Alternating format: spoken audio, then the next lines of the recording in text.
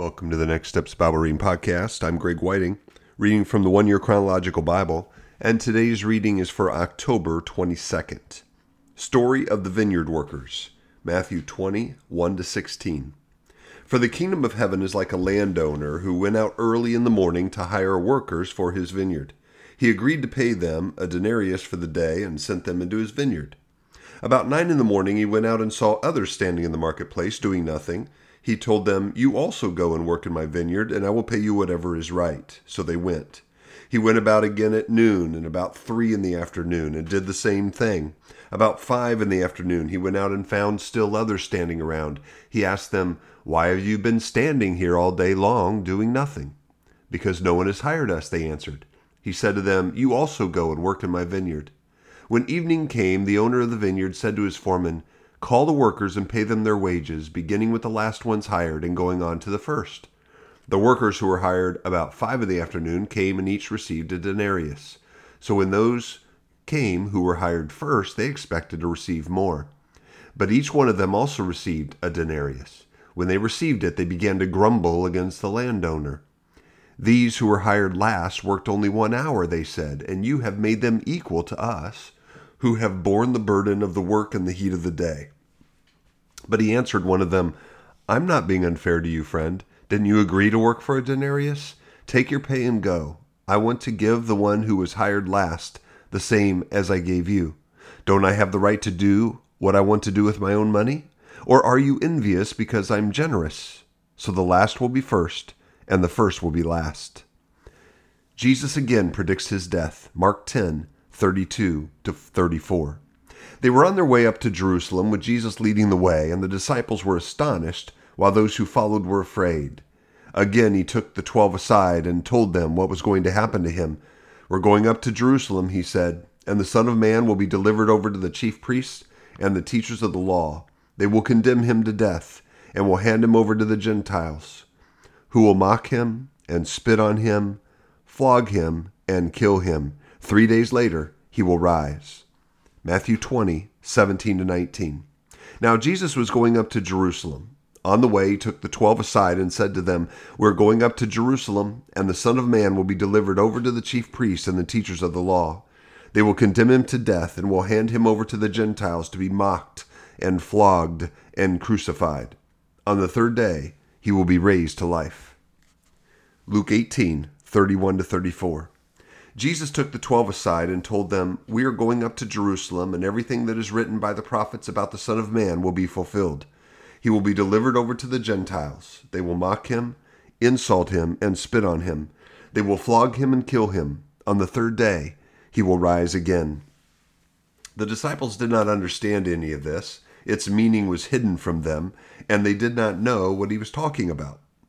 Jesus teaches about serving others. Mark 10, 35-45. Then James and John, the sons of Zebedee, came to him. "Teacher," they said, "we want you to do for us whatever we ask." "What do you want me to do for you?" he asked. They replied, "Let one of us sit at your right and the other at your left in your glory." "You don't know what you're asking," Jesus said. "Can you drink the cup I drink or be baptized with the baptism I am baptized with?" "We can," they answered. Jesus said to them, "You will drink the cup I drink and be baptized with the baptism I am baptized with, but to sit at my right or left is not for me to grant. These places belong to those for whom they have been prepared." When the 10 heard about this, they became indignant with James and John. Jesus called them together and said, "You know that those who are regarded as rulers of the Gentiles lord it over them, and their high officials exercise authority over them. Not so with you. Instead, whoever wants to become great among you must be your servant, and whoever wants to be first must be slave of all. For even the Son of Man did not come to be served, but to serve, and to give his life as a ransom for many." Matthew 20, 20-28. Then the mother of Zebedee's sons came to Jesus with her sons, and kneeling down, asked a favor of him. "What is it you want?" he asked. She said, "Grant that one of these 2 sons of mine may sit at your right and the other at your left in your kingdom." "You don't know what you're asking," Jesus said to them. "Can you drink the cup I'm going to drink?" "We can," they answered. Jesus said to them, "You will indeed drink from my cup, but to sit at my right or left is not for me to grant. These places belong to those for whom they have been prepared by my Father." When the 10 heard about this, they were indignant with the 2 brothers. Jesus called them together and said, "You know that the rulers of the Gentiles lord it over them, and their high officials exercise authority over them. Not so with you. Instead, whoever wants to become great among you must be your servant, and whoever wants to be first must be your slave. Just as the Son of Man did not come to be served, but to serve, and to give his life as a ransom for many." Jesus heals 2 blind men. Matthew 20:29-34. As Jesus and his disciples were leaving Jericho, a large crowd followed him. 2 blind men were sitting by the roadside, and when they heard that Jesus was going by, they shouted, "Lord, Son of David, have mercy on us." The crowd rebuked them and told them to be quiet, but they shouted all the louder, "Lord, Son of David, have mercy on us." Jesus stopped and called them. "What do you want me to do for you?" he asked. "Lord," they answered, "we want our sight."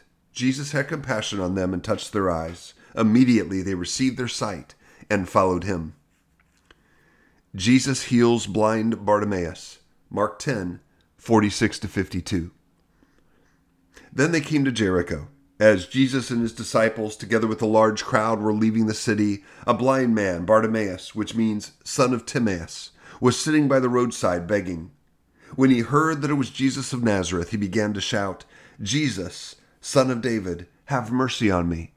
Many rebuked him and told him to be quiet, but he shouted all the more, "Son of David, have mercy on me." Jesus stopped and said, "Call him."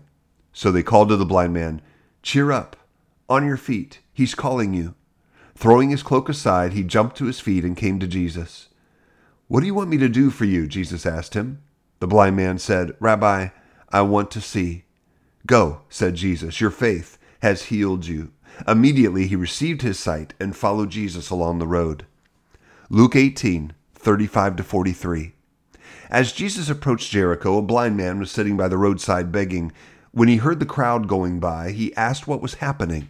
They told him, "Jesus of Nazareth is passing by." He called out, "Jesus, Son of David, have mercy on me."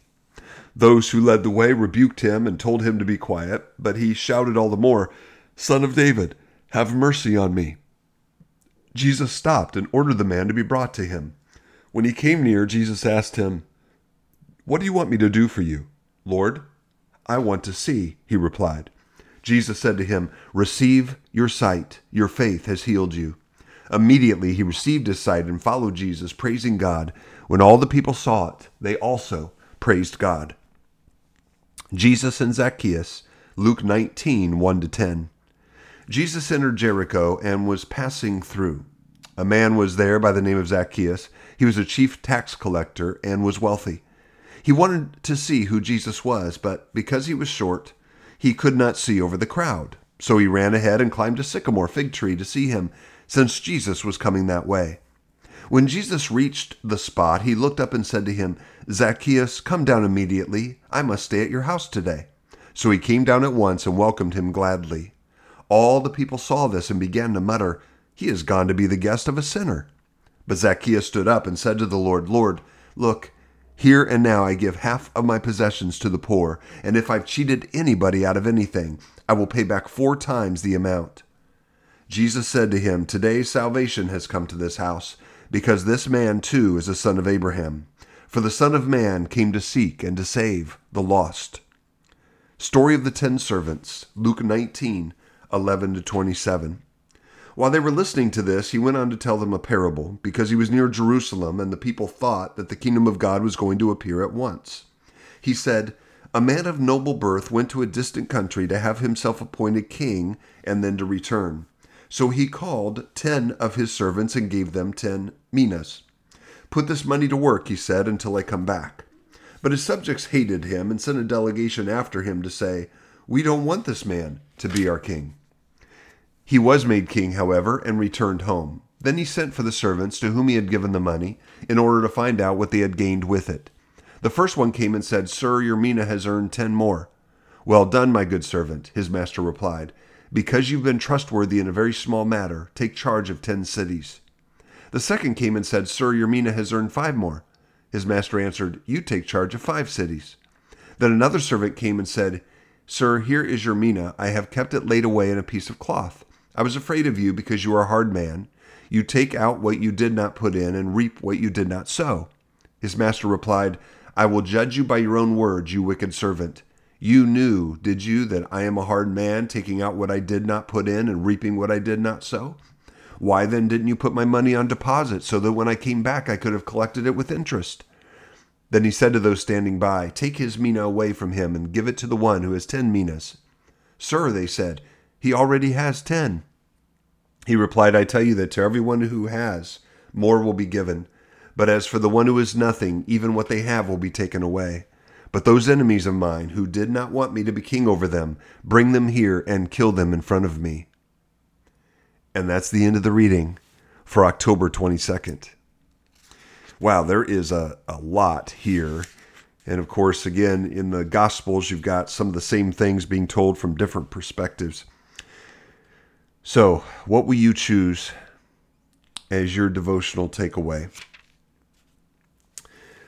I'm looking, and I think what I'm taking away is, Jesus was obviously sought after. He was sought after because of his incredible teaching. He was sought after because he could heal people at his word. There were a variety of reasons why people were following him in that day. But Jesus always stayed resolute. Jesus knew why he was here. And he was trying to warn his disciples. He was trying to prepare them that at some point here, they're going to Jerusalem. He's going to be arrested. He's going to be falsely accused. He's going to be flogged. He's going to die. He's going to rise again. Now, we know that I don't know if these guys thought he was speaking in parable here, but they didn't really like the plan. We have evidence of that at other times where they didn't really like it, but they also didn't understand it, and we know that later.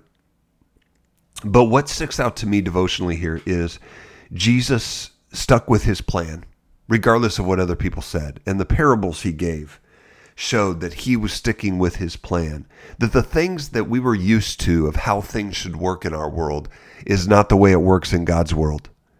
And the things that are important to us here is not really important to him there.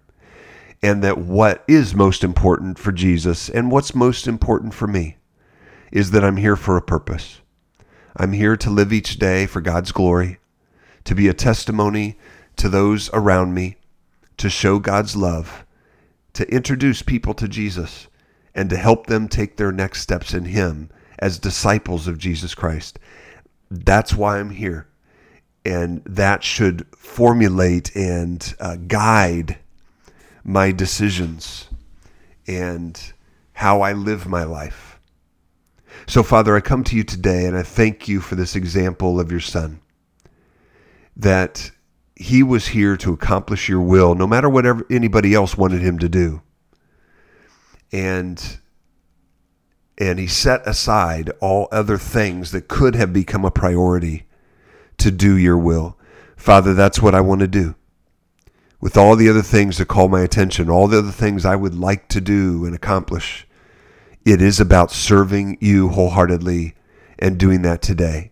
Staying resolute, Father, on what you have given me to do, what I know is most important in eternity. Please help me to do that for your glory today. In Jesus' name, amen.